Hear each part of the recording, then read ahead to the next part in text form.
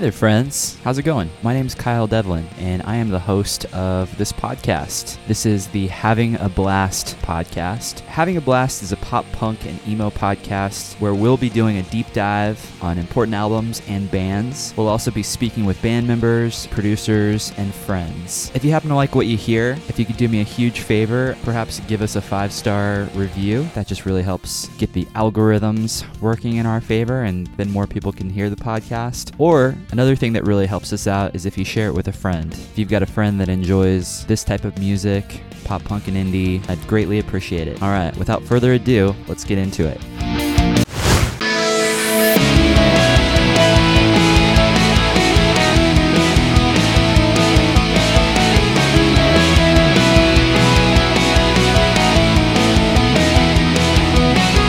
Friends, I hope you all are doing well out there. Welcome to the show. I'm very excited. On today's episode, I'm speaking with my good buddy, Johnny Hamlin. Johnny and I connected on social media last year. We talked about fitness originally, and it was shortly after that in which I realized that I had already been listening to Johnny's band, Lights Over Bridgeport, for a few months. Nick Diner from the Swellers posted about the band, and that's when I first found out about them because he produced their newest record, Better This Way, and I really loved the record. Lights Over Bridgeport is a band from South Chicago. They put out one of my favorite records of 2020, so definitely go check it out if you haven't already. Over time, I noticed that Johnny was really into lifting, and we chat periodically about fitness and music, so I knew I wanted to get him on the podcast at some point. And we talk a little bit about fitness and what that has meant to Johnny, his methodology, and his journey when it comes to that. We talk about his band, working with Nick, and we also talk about the Chicago music scene. I had a lot of fun chatting with Johnny. I feel like we are kindred spirits. Johnny strikes me as a hardworking, humble guy, very appreciative of what he and his bandmates have been able to do and accomplish, and I really admire that. So without further ado, please enjoy this wide-ranging convo with Mr. Johnny Hamlin, guitarist and vocalist for Lights Over Bridgeport. Moving on without you when I'm doing fine. Some days that's my truth, some days just my lie. Those mornings in April or summer. When I started doing these interviews via Zoom, I went ahead and just upgraded my Zoom so that we wouldn't have any time limit issues, because I figured that would probably be the least professional thing. I'm interviewing somebody and then all of a sudden time is out. Yeah. My worst nightmare. So yeah, how you doing today, man? I'm good. I don't normally do this, but I went on a jog this morning. I'm not a regular cardio guy, but I just felt inspired between, it's mostly the nice weather and it's something I've been wanting to do for a while. And I just had no excuses today. So I just went and got it done.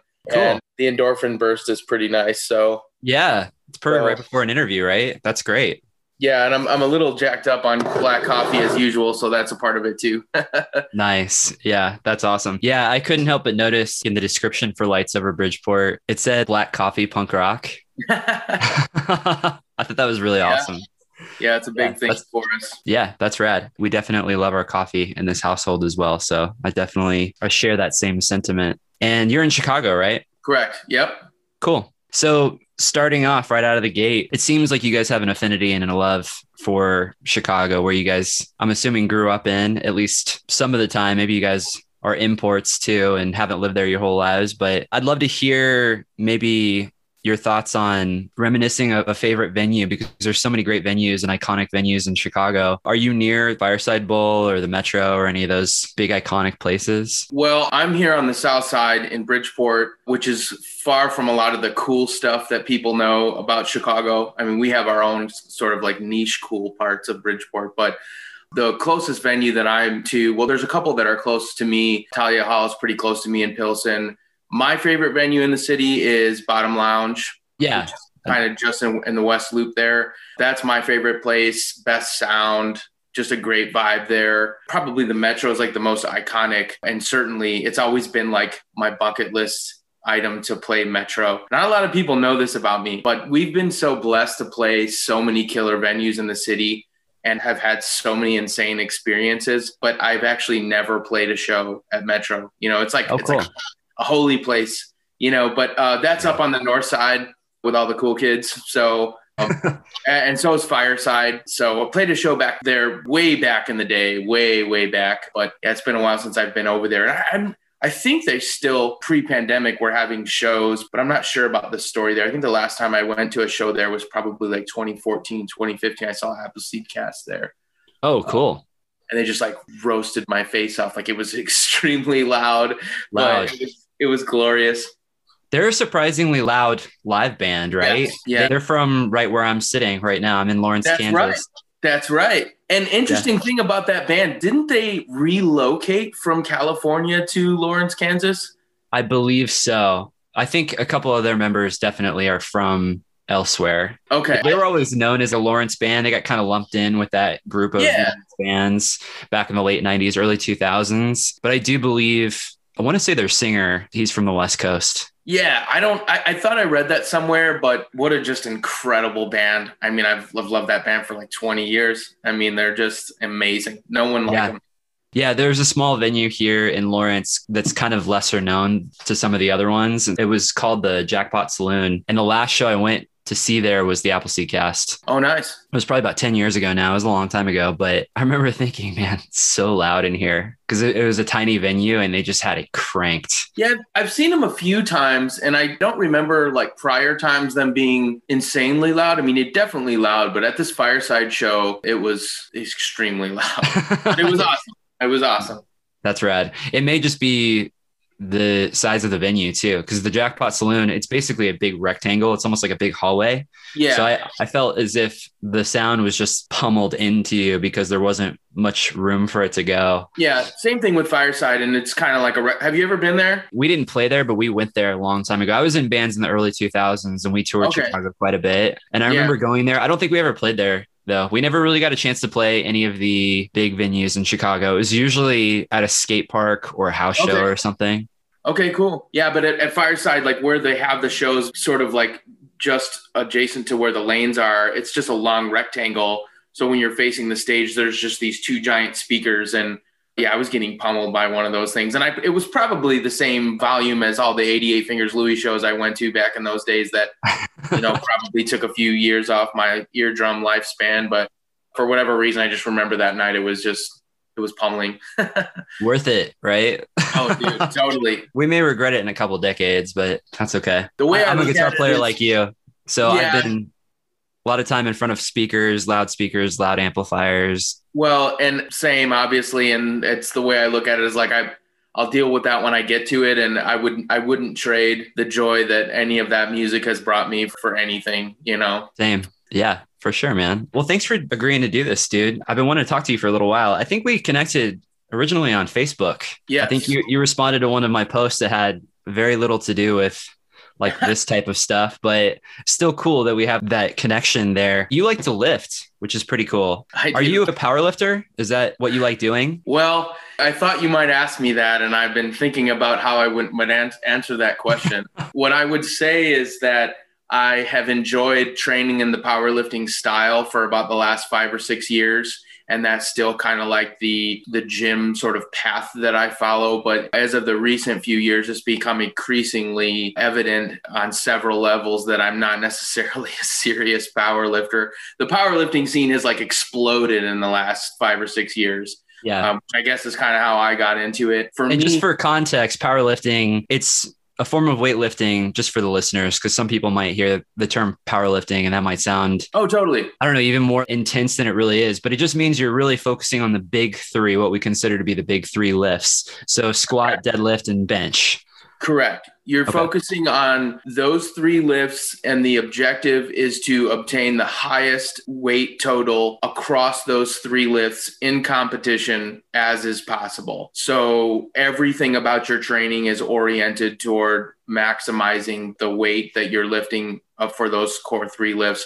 And during a powerlifting meet, when you actually compete, which I've done 2 of those, you just did one, right? No, actually, the last one I did was in March of 2018. So it's been a while. Oh, okay. It's been a minute. Maybe I'm conflating 2 different people, but I thought I saw that you were at a meet a few weeks ago. It was maybe a flashback post or something, but a lot of the people that I lift with at the gym I go to, they're actively competing. And when I was sharing that I've realized I may not be like a serious powerlifter, quote unquote, it's just because in the powerlifting scene, people get pretty intense about just numbers and training systems, training philosophies, and they get very, very sort of granular about the approach. And I mean, that's a wonderful thing, but sort of like the more technical, I guess is the word that I'm looking for, the more technical that I have to get in the gym, the less fun that I start having. So that's kind of why, this one reason why, you know, I have not necessarily been training for a meet. In the back of my mind, I think I'd like to do another one day to try to improve, but you know, there are just other things that I like to do as well. And to really excel like toward that goal of getting your best total, it's really something that you have to commit to like full on. And Yeah. God bless all the people that are doing that. But for me, a big component of it is just feeling good about like the way I look, feeling good about how I feel, the challenge of it, the mental aspects. So I don't necessarily need to be chasing a meet day to achieve all of that. Yeah, absolutely. Because even when you're doing powerlifting and your goal is to increase that weight over time, it's like you said, granular is a really good word for it because you have to really pay attention to the details. You got to pay attention to the percentages of what you're comfortably lifting. Right. And then very systematically and methodically, slowly find ways to trick your body into getting stronger. Right. Right. So you might spend 6 weeks at 80 to 90% your 1 rep max, and you're doing sets of 2, sets of 3, potentially. Mm-hmm. And then you test your weight when you come back to it, you max out again after a certain period of time. Sometimes it's shorter than that. Sometimes it's longer than that. And then the hope is that you've gotten stronger over time. And I follow a lot of, I guess you would call them more traditional bodybuilding coaches, even though they're leaning more towards the newer. We really hammer down on scientific principles and evidence-based information. And they'll say things like, forget his name, but there's a really smart guy from Australia that I follow. And he talked about the differences between powerlifting and traditional bodybuilding. And I hope I don't botch it here for the podcast, but he says that when you're powerlifting, you're trying to make the distance from point A to point B with a weight as easy as possible. Whereas with traditional bodybuilding, you may be doing the opposite. You may be trying to make it as difficult as possible because you're really trying to get that contraction, that breakdown of the muscle tissue, that lactic acid buildup. And then hopefully you're creating enough stimulus so that the muscles then grow bigger and denser and stronger. And just by proxy of lifting heavy things, you're going to be doing that. But it's a little bit different when you're just training specifically for strength, right? Training for size and traditional bodybuilding is going to be a little bit different than powerlifting. And I think that's, like you said, that's different than going to the gym because it's fun and you just want to feel good, look good, get all the benefits that are associated with just punching the clock and lifting for an hour and then going home. Right. So I guess all that to say, are you transitioning more towards bodybuilding or are you still, is it kind of a mixture? Yeah, to be honest, I don't know what the hell I'm doing right now, because I'm sort of in a place where I'm a big part of why I'm doing the powerlifting thing has to do with, one, my initial interest in it, but two, when I moved here into the city, it was about 5 years ago. A big reason why I moved to this neighborhood was because there's a gym here that's very, very, very important to me. It's a special place for me, you know, right here in my neighborhood. And that gym is sort of oriented toward that way. So, but I'm also kind of going through this process where I'm realizing that, you know, I might be interested to try different things. I actually started my gym journey doing more of a bodybuilding style of training. I used to follow guys like Mike O'Hearn and Rich Gaspari and, you know, the Arnold stuff. And I used to be really into that. And that helped me because I was never into this stuff growing up. I grew up like a fat kid and I, you know, wasn't healthy. I just, you know, played in bands, drank beer, whatever. And then it was in my 20s that I kind of got into it and wanted to better myself. And so it was after kicking around with the basics after a long time that I found the powerlifting thing back in 2014. So I'm just in kind of a weird place right now where I still enjoy having that structure to my training. But there's also anyone that spends a lot of time in the gym knows the danger in being in a comfort zone. Mm-hmm. And so I'm sort of in this comfort zone where I'm just kind of doing that because I've been doing it. But there are also elements of it that I don't know that I enjoy quite the way that I used to. So, I mean, I've thought of doing things like Muay Thai or Jiu-Jitsu. Just different stuff. I don't know. I mean, one of the things that I miss about doing a bodybuilding style lift session is just that feeling, like you said, of just going in, focusing on the contractions and just getting like a really good pump in and just feeling like I had like a really good lift. Whereas I could go into the gym for a powerlifting day, which in many sense won't be that different. It's just, it's different in some ways. It's the same in others as far as the type of exercises that you're doing. But it's like, if I just don't hit that number, I'm a squatter. I always say, like, I'm a pusher, not a puller. Some people are really good at deadlifts. I mean, it's kind of like the lift you'll see on Instagram more than anything else. I love to squat and I love to bench. So if I don't hit my deadlift number in a day, it's just like, instead of being proud of like the 2 hours that I just put in, I'll just be like so angry that I didn't hit my number. And after a while, that just becomes like, it just, you sort of like weigh the cost benefits. Like, okay, I still did all this work. Like I need to feel good about it instead of just being pissed. So yeah, that's totally fair, man. It's just like with my clients when they might have a specific weight loss target or fat loss target, and they'll do a good job being in a calorie deficit all week. And then they get to that scale, and that scale doesn't exactly represent the number that they're accustomed to seeing, losing 2 to 3 pounds per week the first couple of weeks or something. Yeah, I can definitely understand that, because you want to it's all about neurochemistry. You want to set yourself up to feel like you're succeeding, And powerlifting is a different animal, because there's going to be some days where you're going to be listening to that biofeedback. You're going to be listening to your body, and it's going to go, okay, today might not be the best deadlift day. Right. I may not want to push it to my absolute max, but there's certain days where I'll go in and I'll deadlift. I'm doing sets of 10 of 135 and just going easy. Didn't get as much sleep last night, so we're going to take it easy today. I think that's where it has a little bit more flexibility sometimes. Yeah. Whereas with those granular details, you're really trying to hit those. I've heard of people talking about listening to biofeedback, and maybe if you're grinding out those conventional deadlift days, maybe it's a better idea to do sumo deadlifts that day and change it up a little bit, and maybe that would feel better. Right. So yeah, there's a lot of details there, but totally. And there's so much I could say piggybacking off of that. I mean, one of the things that I was thinking as you were sharing some of that was that sort of reward system that you get for seeing the number that you want. Early on, when I tried powerlifting, that was a huge thing for me. I mean, you're talking, like I said, I grew up a fat kid. I was never in the gym. So, and even if you would have told me when I was well into my weightlifting journey that I would be, trying to squat 300 pounds at one point, I would have been like, you're crazy. I would have been, that doesn't even sound good to me. But once I started doing it, and this is, I guess, what I love about powerlifting is that process where you are going through and doing something and challenging yourself to do something that you maybe didn't think that you could do. And that's like a drug. But it tapers off over time. And then going back to another thing that you said with respect to your clients' diet goals, like once I started with powerlifting and I was chasing those numbers and trying to get as strong as I could, like I said, that was a big reward incentive. But one of the biggest reasons I work out is to feel good about the way that I look. And an interesting thing sort of happened as I stepped from the bodybuilding into the powerlifting world, is that in the powerlifting world, the diet is not necessarily as strict.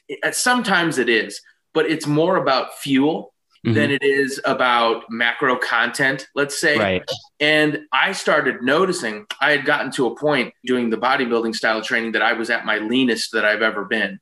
And I started noticing that I was getting away during my powerlifting workouts with a little bit more carbs. But slowly that turned into a little bit more and a little bit more. And then, it wasn't just the carbs, it was the calories. And I noticed that for a while I could cheat more and I remained lean because I was shocking my body with all this new movement. I was building this new muscle and all this stuff, and my body was changing. But then I hit a plateau. So where I'm going with all this is just to say, another thing that sort of got me sort of staggering a little bit with the powerlifting journey is that I gained the COVID-15, maybe the COVID-20 like everybody else. And I have found that, that style of training is no longer helping keep me at my leanest, which a lot of that has to do with diet. So I don't want to blame the powerlifting, but again, it all comes from where my mindset went when I, started deadlifting 405 and I said, well, I'm just going to eat all the potatoes tonight because I just need them. Right. But then it just sort of becomes, well, I didn't even have a heavy deadlift day. but I'm still just accustomed to eating all the potatoes, and it starts to bite you in the ass. So. Well, you can be a lot more lenient, right? Because like you said, you need that fuel, you need those carb sources to get that glucose to facilitate the lifts that you're doing. And you have a little bit more leeway too. That's the thing. Sometimes it's never a good idea to try to chase what you're consuming with exercise, where you're saying, oh, well, I had a rough diet day, so I can just work out harder in the gym the next day. But powerlifting, you really do put those calories to work. Yes. Well, Yeah. and I've seen you, and Kyle, I have to pay you a compliment. Like in a day and age where I'm probably more like burnt out on social media than ever before, you are still putting such good content out there. And I don't mean like you're running a great Instagram account. I mean, like you're actually sharing information that's helpful and positive with people. And we need that so bad right now. That's amazing, dude. And I feel like I've heard you talk about that before, about that whole, like, don't do the whole equation where you're like, well, if I run the mile, I can eat the bagel. I completely agree. And there was a time that I, adopted that mindset. It's kind of one of those like common gym sort of mantras, but I completely agree. You need to be way more dialed into the consistency overall with your diet than doing this sort of like self-reprimand and punishment system for like every meal that you eat. Like that's just not productive. So I love that you're putting that message out there, man. Well, thanks, man. I really appreciate that. Yeah, I couldn't agree more. Yeah, it is something that I think is baked into the culture. We assume if we eat the Oreo, we have to, we have to earn it. No, that's not how it goes, and that's the thing when we take active participation in our health in some capacity and we consistently do exercise, it's okay to have your favorite foods every once in a while. That's completely fine. We want to develop a healthy eating style and a flexible eating style because that means it'll be sustainable over time. Right. Yeah, for sure, man. And that's a huge point. And it's a problem, right? If you think about it in terms of, I love how you said, baked into the culture. For somebody who's not accustomed to, weightlifting or making better nutrition choices, like all of these things are intimidating or they're obstacles to folks that want to better themselves. And they come into this mindset of deprivation or this mindset of like that's just intimidating. And, I've mentioned it a couple of times now, but I had to go through a lot of mental changes to even give the gym a try or to give different dieting strategies a try because I was just, some regular dude that never messed with that stuff, was never into sports, was never athletic. So all of that stuff was intimidating to me. So keying in on those messages is so critical to really help people to be better and to do better. So I love that. Yeah. Well, cool, man. Yeah. It sounds like we had similar trajectories because I wasn't really into lifting at all in high school. They had a weightlifting class and I took team sports my last semester of high school. And it was literally the gym class where you go bowling once a week. Okay. And we had a blast. It was so much fun. I was in there with all my friends and we were just doing it because we had to have that one gym credit. Yeah. So you mentioned 88 Fingers Louie earlier. So classic, great band. Do you mind if I ask how old you are? I just turned 39. Oh, okay, cool. Not to change the subject, but that's another factor with my whole training journey. It's like, I still feel pretty damn good, but it's like, it's not the same as when I was 29. So, adjust training accordingly. But yeah, absolutely. I mean, it makes sense, right? We all have to do that at some point. I think even in your 30s, you have to adapt. And that's when I started lifting. I started lifting when I was about 30, or I guess it was just before 30, late 20s. But that's awesome. You don't look 39. You look good for your age, man. That's the other great thing about lifting, right? It's like the fountain of youth. Thank you, man. I inherited my mother's baby face genes. So a shout out to Doris. That's awesome, man. Cool. So you've seen it all then. You're 39. Did you grow up on Fat Wreck and Epitaph? I don't know. A little bit. I was definitely into that stuff. Do you want me to just kind of share my little musical trajectory or? Yeah, go for it. Whatever you want to share. When I first heard your band, I heard it was a mixture of, you guys definitely have your own sound. And it was one of the records that I listened to the most last year. I was listening to a lot of Much the Same. And then I was just kind of paying attention to what Nick was up to. And this record came out. And I was like, wow, this record's really cool. And that first song, there's a lot of dynamics in the record. But the first half of the record, you guys have a lot of really fast beats, which just immediately hooks me because it just takes me back to that place where I'm listening to all of these bands from the late 90s into the early 2000s. Sure. It reminded me of Meloncolin and 10 Foot Pole and Oh, sure. even a band like Rise Against, and 88 Yeah. Fingers Away. So what did you grow up on? Well, let me try to provide a concise answer here. So I started out with music very young, and it was, something I shared with my dad and listened to all his records and Beatles stuff, a lot of the soul, Motown and all that stuff. And then the first bands that I sort of kind of got into on my own was like Metallica, Van Halen. This was like when I was in grade school. And then when I got into middle school, so I started middle school in 93, 94, I think. And that's like just when the whole grunge thing was exploding. So I was in that for a time, but some point in 7th grade, I got exposed to Black Flag, Circle Jerks, Misfits. Misfits are one of my all-time favorites. Biggest, I mean, there's probably no bigger influence on me in terms of all my friends at that age. We got together and just learned all Misfits songs together. My buddy in middle school, he had his dad played in a cover band. So he had all this music gear downstairs, like a full setup, like drum kit, bass, guitar, everything. And we just learned all the songs on Collection 1, Collection 2. And that's just like how I came up, obsessed with, Misfits and that kind of thing. So that stuff is like really special to me. And certainly there's a component of like songwriting that I definitely got from the Misfits too. But that was like how I started with punk. And then also at that same time, my 7th grade year was when Green Day, Dookie, Weezer, Blue, Rancid, Out Come the Wolves. And those 3 records were the records that I had started to play guitar like when I was in 5th grade, but I started to play by ear to those albums in 7th grade. And that's where things took off. I immediately wanted to write my own music. And then shortly after that, I got into Face to Face, which Big Choice came out in 94. And that, Face to Face would be probably like my 1A, definitely my favorite punk band of all time. That was immediately something special to me. So when you talk about the fast beats with LOB and the stuff that we're doing, it's basically just like a cross hybrid between Face to Face and just that driving influence for me. And the next favorite band that I came across when I was 18, which is Jimmy Eat World, which to this day is my all-time favorite band. I was looking at my social media memories. It was 4 years ago today that I met Jim Adkins at like 1 a.m. in Bloomington, Indiana after a club show. That's rad. Like one of the greatest days of my life. But so that's how I got started with the punk. And to answer your question, I was definitely into the Punk-O-Rama comp that came out that like everybody listened to, and Survival the Fattest. Survival the Fattest was probably the biggest one. And that had Propaganda on it, Nation States, Pennywise. We got into all of that stuff. Going to Warped Tour back in the day. The first time I saw Face to Face, I've told this story a million times, was at Warped Tour 96. I was 14 and I just saw them playing and I'm like, it was like, I don't even know how to put it into words. I'm like, this is what I want to do. And it's all I've ever wanted to do.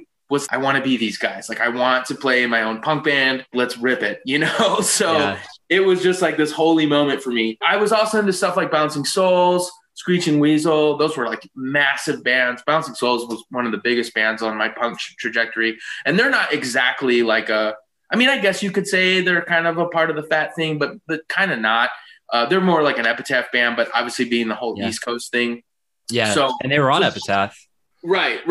And there were some bands that were doing that Fat thing that I got like Strung Out is probably top 5 or 6 all time, but I wasn't necessarily into every Fat or Epitaph band. It was just kind of like Bad Religion. I loved, so it's kind of a mix, but 88 was something I gravitated to for sure because they were doing that stuff and they were doing it right here where I lived. And God bless them for just having this really awesome, gnarly kind of take on it because they have the fast beats and everything, but it's not at all like just sort of like the homogenized, not to be negative, but that sort of like Fat homogeny, like they have their own lane. And it was just beautiful for a kid growing up, going to Fireside back in those days. Absolutely, man. They were legends in the Chicago scene. From what I hear, there's people that would come down from Canada to see them play. And they had kind of a mixture of a lot of the music that was kind of exploding around that time, which was the really fast skate punk. But then you had these heavy metal influences. tethered in there as well. Yeah. That's why I gravitated towards them in bands like Strung Out, because they had riffs, and I was a guitar player. You're a guitar player. You probably connected to those guitar riffs and stuff. Totally, man. And it was not just the guitar angle, but it was just the fact that I started, like I said, with Metallica, another one of my all-time favorites. And one of my things with Metallica has always been, it wasn't so much that they were the heaviest band or the fastest band. They became like otherworldly because they just wrote the most incredible songs. And a part of that was the riffs that they wrote were so good. Yeah. And it was just, they were like total earworms. And, you know, when punk bands can incorporate that the right way, I mean, Strung Out and 88 are two great examples. Propaganda is another that can just like riff, but it doesn't sound token or just sort of like mailed in. Oh, dude, for guys like you and I, we just eat that up. It's ear candy for sure. You're exactly right. Yeah, Chris from Propagandhi, I respect and admire him more today. Going back and listening to some of those songs that maybe I didn't necessarily, it sounded complicated and he was definitely doing riffs, but there's so much texture in some of those early Propagandhi songs. And it's not something as immediate as like a Strung Out song where you can hear every note. Very melodic, and it's a guitar harmony that they're playing. There's a lot of textury guitars in those Propagandhi songs. He's still doing it today. Like, he's still kind of pushing the envelope. I listen to new Propagandhi albums and I'm just blown away. Yeah, man, they're in a world, like a class of all their own. Sure. I have nothing but the highest praise for that band. They completely blow my mind. They continue to get better. I grew up with their early records, but supporting cast, it's pretty hard for me to argue against that being, at least it's my favorite. But the writing, the technical proficiency, and another thing that I don't know if gets really like heralded enough about that band is just probably flat out the best live band I've ever seen. Certainly the best live punk band I've ever seen. I mean, they are just unreal how tight they are and how good they sound. Yeah. They are just a total treasure. I love that band. You want to hear a quick story, crazy story? Of course I do. They're on my bucket list. I've never seen them live. Oh, really? Yeah, I've been really fortunate. I've seen a lot of bands live, but Propagandhi is one of the few that I haven't seen live. They were supposed to come to Lawrence, Kansas once. And I'm actually from Kansas City. So Lawrence and Kansas City, they're about 45 minutes apart from each other. I was going to ask about that. I don't know how close they were. Yeah, they're pretty close. And as a kid, as a teenager, I was always driving out to Lawrence to go to shows because there's probably just as many iconic venues in Lawrence as there are in Kansas City, but it's basically the same market. So you have people that book shows at both. And Propagandhi, the last time they were going to come either to Lawrence or Kansas City, as far as I know, they haven't been to either place since, but they were supposed to come to Lawrence 20 years ago this year. Oh, wow. And I don't know if you can guess the date, but the date was September 11th, 2001. They were supposed to play in Lawrence, Kansas. Really? Yeah. And I have a big poster. That story. Go ahead. I have a big poster and it says at the bottom that big September 11th, 2001. Oh, wow. It's crazy. So I feel like I've heard the story of them being on tour when 9/11 happened, but I did not know that it was on that date. So that show was just canceled. They just canceled it. Yeah. I remember I was in school that day, and of course it was this crazy, hectic, heavy, just nuts of a day. But yeah, they canceled it pretty early. I remember calling the venue just to confirm that they had canceled it, and they had. But for whatever reason, I had the promotional poster for the show that never happened. Yeah, crazy. But that was the one time they were supposed to come, and they're still on my bucket list even today. There's been so many times where I want to just drive as far as I need to go to see them play, but yeah, I highly recommend. I've not seen them a ton of times, but I've had the good fortune of seeing them, I think twice, definitely one time at Bottom Lounge, which I mentioned being my favorite venue, and the sound in there is just absolutely incredible.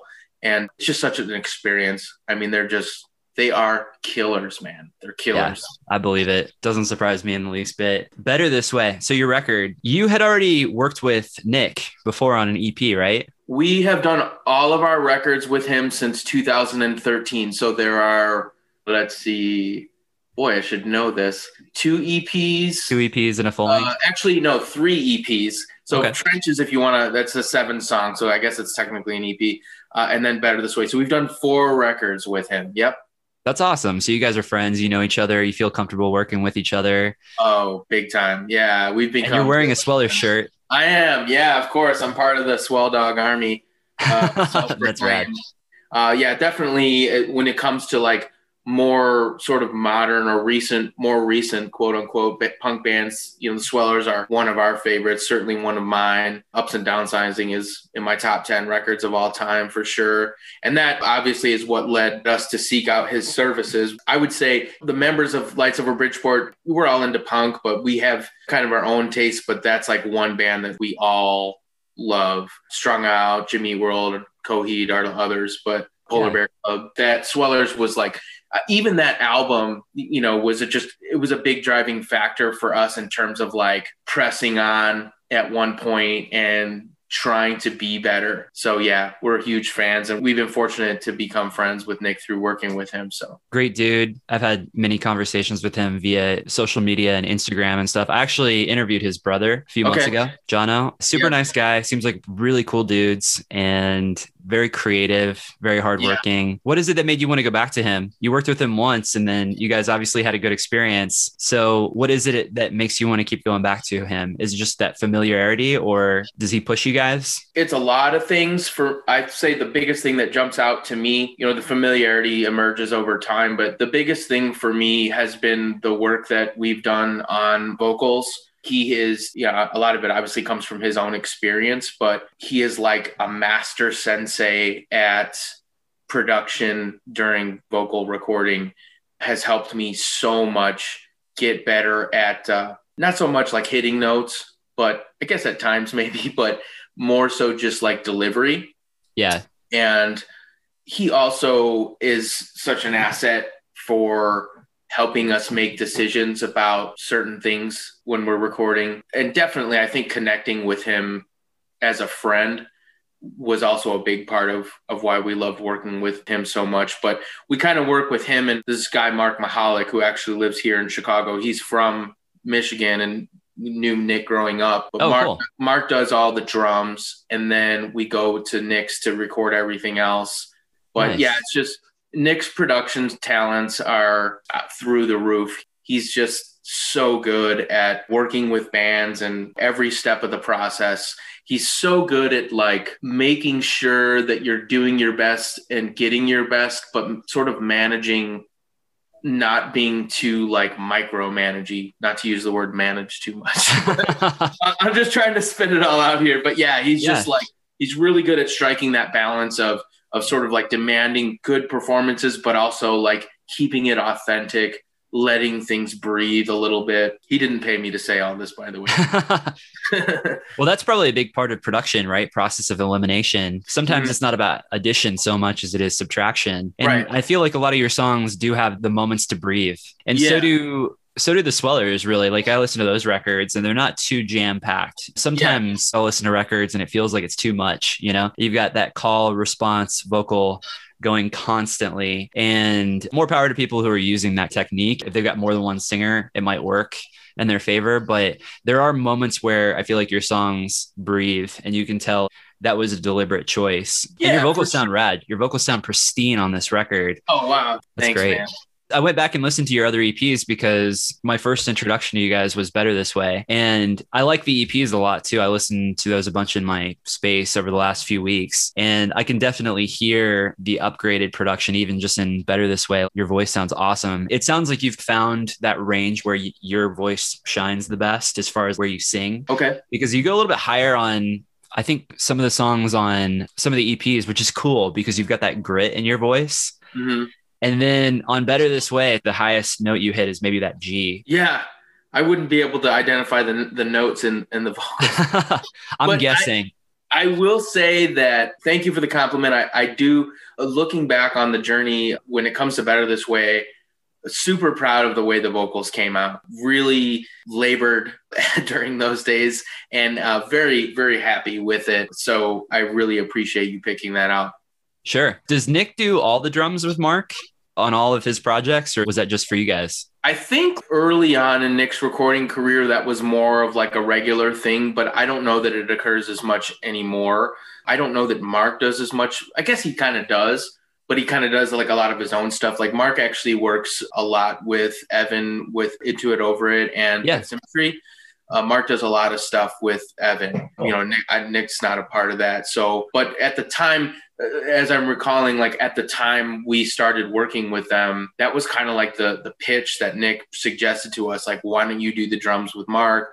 And Mark is just like, I mean, I sang Nick's praises, but he is just, this guy's like a total genius in terms of just audio and mixing. And our drummer absolutely loves working with him. And Mark is a drummer himself, so he's 20 levels of great when it comes to tracking drums. So I don't know how much they're doing together these days, but they used to definitely do a lot together. Cool. That's rad. That's awesome. It's cool that you guys can have that collaborative environment. Lots of people working in and helping you guys make your vision come to fruition. Did you guys do a bunch of pre-pro for the record? Or how did that work? Did you do it with Nick? We've done that before, but for this particular album, honestly, we didn't. For Trenches, we did. We were doing some recording at our practice spot, but the process for writing and recording Better This Way was interesting and sort of challenging in that our guitar player at the time moved to Houston, and he has since moved back to Houston. He came back to Chicago and now has moved back. But just explaining that I wrote a lot of material for that record, and we had to build it not while we were all together. And then he had a lot of catch-up work to when he could be with us to learn the songs and have his input on the songs, which he's a big part of that too. So that was probably a big circumstance why we didn't. But also, we've come to trust ourselves pretty well. Fortunate that I've been playing with my guys for a long time. And what we're doing, we're not really expanding into like a string section. And I'm making a joke, and then, Ian played strings on the record. So I guess we are. But, it's pretty straightforward. We do what we do. I don't want to say one trick pony, but it's just a matter of getting the parts down. So we felt confident going in, and I'm very proud of the record. So.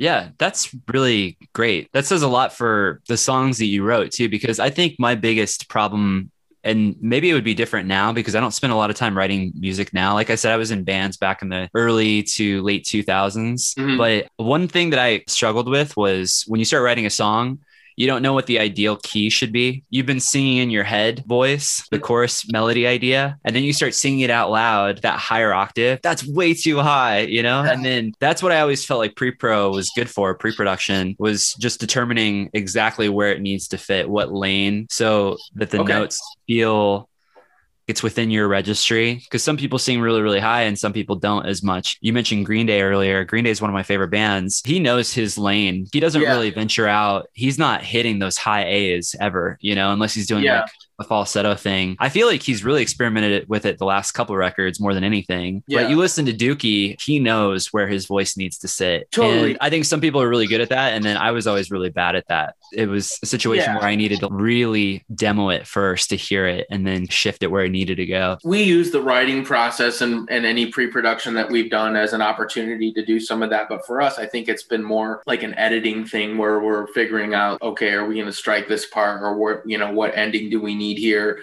I tried to do most of the vocal range stuff during the initial writing ideas, because the way that I put a song together, it always starts with, okay, where's the hook? Where's the vocal? How's this melody going to go? Like, that's what I love the most about songwriting. It's not really about like certain lyrics or certain themes. That always comes toward the later part of the process for me. So do you write the melodies first? Yeah, generally it's like I've got either a verse or a chorus, and then I've got a hook melody that I'm playing in my head and I'm demoing on my phone. And now I have a very modest little recording setup at home. Cool. So I'm doing a little bit with that. But the other part of that, Kyle, is that we play in this drop tuning. It's like a drop C sharp, and there are times where we're not playing in that key, and I'm looking at, okay, are the vocals going to work here? But that sort of like puts us in a certain box when it comes to the vocal range. And that helps, right? Yeah. Yeah. And I didn't sort of intend to use that tuning for that purpose, but we've just sort of made it work. No, it's cool, man. The guitars sound awesome on the record. And it actually makes sense that it's on lower registry there, because I can tell it gives it a different type of warmth to the guitars. The last band that I was in, we did an open C. That's what I played in. That's what I wrote all the songs in. Yeah. And it was drop D, just down a full step, where I could literally like strum every string and it would sound good. Just that open tuning. That's the same thing we do. We have open C sharp. That's our tuning. Rad. Okay, cool. It's very strange for people. And it's very strange for me, but it's just like something I picked up a long, long time ago. And I've always, I love the punk rock and I love the fast beats and all that stuff. But one of my favorite bands, becoming an old man here and for a long time now, is the band Hum. Bands like Hum, Deftones, or obviously Jimmy Eat World, they can create these atmospheres with layers of melody. So I've always tried to include that with Lights Over Bridgeport where I can. Then there are other times where I'm trying to go more like down the lane punk. But, we like to have a little bit of that for sure. Yeah, Hum is so good. That new record. Oh my gosh. Dude, it just completely leveled me, man. Yeah. I think I pretty confidently feel like I can say after a year, it's probably in my top 20 albums of all time. Wow. And yeah. It's a great record.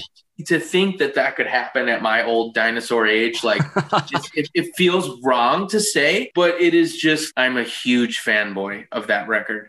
I mean, it's rad just being able to find new music at our age. I was always told that in your 30s, that's when you stop listening to new music. Yeah. That's the cutoff age where you're just listening to everything you've already listened to before. Yeah. I almost want to prove that sentiment wrong. Every Friday, I immediately get on Release Radar. What's new? I want to listen. That's awesome, man.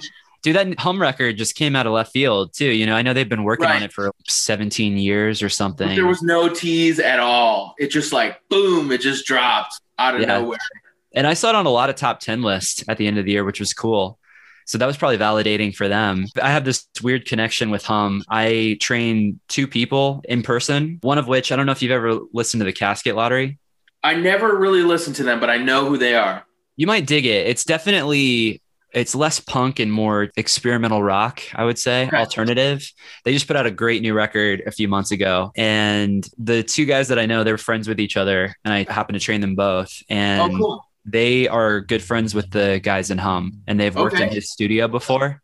Oh, wow. And so we spend a lot of time listening to them when we're training and stuff, just because they're good buds with them and they've got some good stories. It would have been really cool if 2020 hadn't occurred the way it did. I'm sure you guys would have been playing more shows, but I think there would have been some shows with the Casket Lottery and Hum, maybe even possible tour or something. I was going to say about Casket Lottery, they're like one of those bands that I remember seeing on flyers for like shows that I probably might have gone to see a show that they played at before. Because I went to college downstate in Indiana. And so there was like a lot of Deep Elm bands on tour back then. And I remember they played like, indie emo, whatever you want to call it, from like the early 2000s, late 90s, like a lot of those tours. I remember seeing their name, like Small Brown Bike, bands like that back in those days. But I just never happened to listen to them. But you might dig it. I would feel, I try not to get too starstruck, but I would feel so like not worthy, like around the Hum guys. Like they're just that band is just unbelievable to me, man. They're just so incredible. And what's really interesting about Hum for me is like, I'm not somebody who likes droney music and I don't like long songs either, typically, but they are just, there's this sort of magic deliciousness in their melody and heaviness. It just, give it all to me, bro. I agree. Yeah. And even for long songs, some of those songs, they feel as if they're not as long as they are. It might be a 5-minute song or 5-minute plus song, but it doesn't really feel like that. I know what you mean. I'm kind of the same way. I've been guilty of the Don't Bore Us, get to the chorus. Yeah, totally. Oh, totally. But, with a band like that, it's very good lifting music too, because you can just kind of have it in the background. But it's heavy and melodic and it's got that intensity and it doesn't feel super droney. It doesn't feel like it's wearing out its welcome too much. Right. For me, they've just always been such an aural experience. Feel is the operative word. When I listen to Hum records, I especially love to listen to them on headphones or earbuds. And I like to just completely actively listen because it's such an experience for me. You're immersing yourself in it. I like that. That's cool. He's got a bar where they live. I forget where they're at. They're kind of by you, right? They're up north. I think they're it's Champaign, Urbana, which is where University of Illinois is. So that's like 2.5 hours southwest of Chicago, approximately. Okay, cool. Awesome, man. Have you ever been to KC? I have not. And I was going to mention this. So my guitar player, Miko, he travels for his job. And one of the last times we were catching up, he said that he had gone to Kansas City and it may have been the coolest city he's ever been to. And what's more striking about that is he's not the type of guy to just hand out a compliment like that. Really? Yeah, he's someone that is not necessarily the easiest to impress, whereas I'm like flipping out over anything that's kind of halfway cool. But he's a little more subdued. He said it was awesome. And I would love to check it out, man. I would love to check it out down there. That's cool. Yeah, you should, man. Let me know if you ever come to town. I'll show you around. Kansas City, it's a cool city. It's one of those cities that really burgeoned the last couple decades. They've just been building and building and building stuff. And I always call Kansas City the city with nothing to prove, the city that's like smack dab in the middle of the country. And it doesn't seem like there's a lot going on, but man, people from Kansas City, they really love Kansas City. That sounds rad. Lawrence is a great town too. Lawrence is just smaller. It's a college town. Sometimes I think people think of it as an extension of Kansas City. People that are from Kansas City, they travel to Lawrence quite a bit and vice versa. But what are you guys' plans moving forward? I know it's been a chaotic year. You released your record about a year ago, right? Yeah, it's crazy. The 1 year birthday for the record is coming up here and dude, less than a week. It was May 22nd. And that's just hard to believe. We didn't really talk about this, but I have to say that, you know, I think COVID was hard on a lot of bands, and certainly like a lot of bands that tour or, you know, they sort of exist to support the members' livelihoods definitely had it way harder than we did because it's not like our full-time job or anything, but definitely smoked us like in terms of our ability to be sort of active in any capacity. So even when we had a member living far away, when the world was normal, quote unquote, so to speak, we still were able to do shows. Like Mika would fly up, and we have like a really cool thing here in the city where we can play pretty solid shows and we have pretty good following. But since all of that's gone away, and at least in terms of the live aspect, it's been really hard for us to stay active and engaged. So that's a tough question to answer. You know, I don't regret moving forward with the record. I'm happy we got it out there, and it was like a long time coming, but to be completely honest, man, I have no idea what the future holds for our band. Right now, you see all over the country, it does seem like a lot of live events are starting to come back. So that's encouraging, but at least as of this moment, it really doesn't seem like the club shows here in the city are too close to coming back. I think maybe by the fall, but it's too early to know like what that's going to look like. And so until we can kind of get back playing again, you know, I don't know what's going to happen. I definitely have been trying to stay plugged into writing, and I want to do more with the band, but it's just going to depend on a lot of stuff. So sure. Completely understand, man. I mean, it's a chaotic time for sure, and a lot of unanswered questions. I've noticed that I've been seeing more and more shows being announced for here in the Midwest. And my training space, I've got a small space, and right next door is a small venue. And I love going in there. It's a coffee shop during the day. They've got 2 businesses and then a half wall that runs in between them, which is cool. But they're starting to have shows again, which is cool, kind of limited capacity. Cool. That's been hopeful, but I definitely understand everything's still up in the air. We're learning as time moves on, right?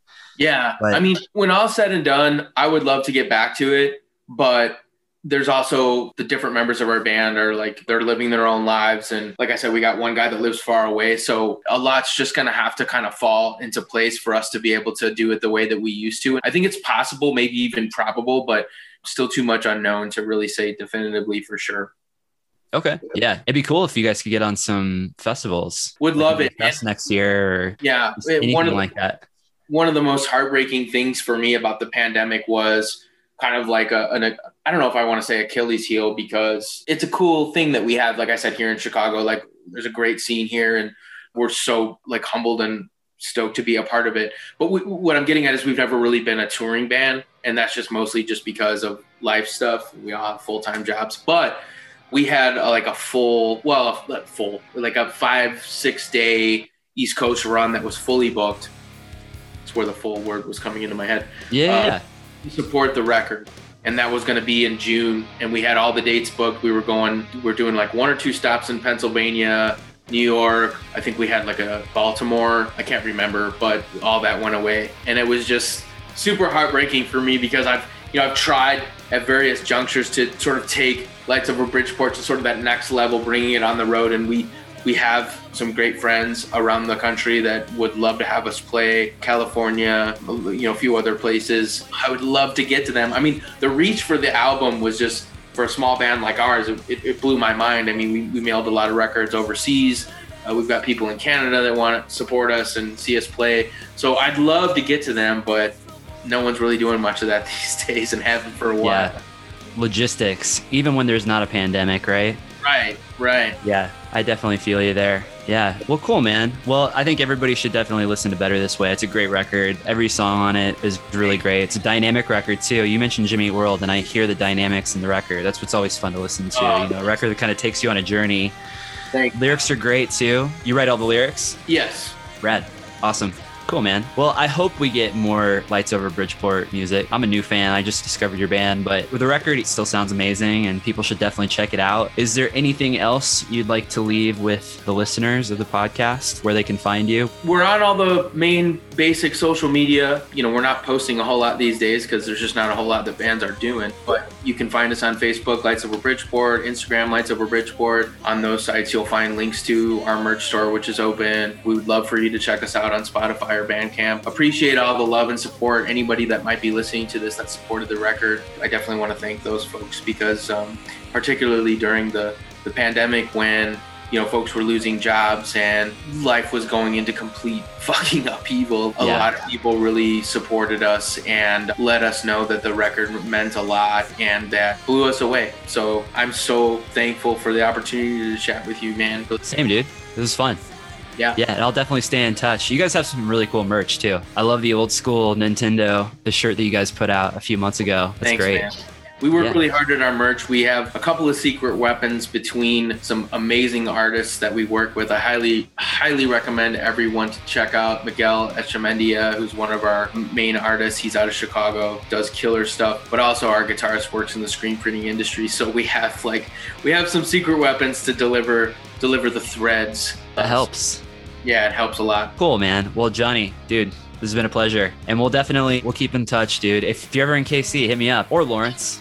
You never know. Absolutely, my man. I appreciate it. I love that. I'll buy you coffee. We'll check out Kansas City. There's a lot of cool stuff and a lot of cool things to see around there. Well, we could get a lift in too. Yeah, that'd be rad, man. All right, dude. Again, thank you for talking to me on your Sunday. For sure. Have a wonderful rest of your day. Have a wonderful week ahead, okay? You too, my man. Thanks, Kyle. All right. Take care, buddy. Will you take a piece of me? Let only know. Not sure if I'll ever be whole. Somehow, but I don't think I need the pieces you stole. Hey, thanks so much for listening. I really do appreciate it. I hope you had a good time. I hope you enjoyed this episode. If you want to help the podcast out, if you want to do a massive solid for us here at Having a Blast, if you could just leave us a review, a 5-star review would be amazing, wherever you listen to podcasts, or if you just want to recommend this podcast to a friend who might enjoy it. All right. Hope you have a wonderful day. Hope you're having a blast listening to your favorite records. I'll talk to you later.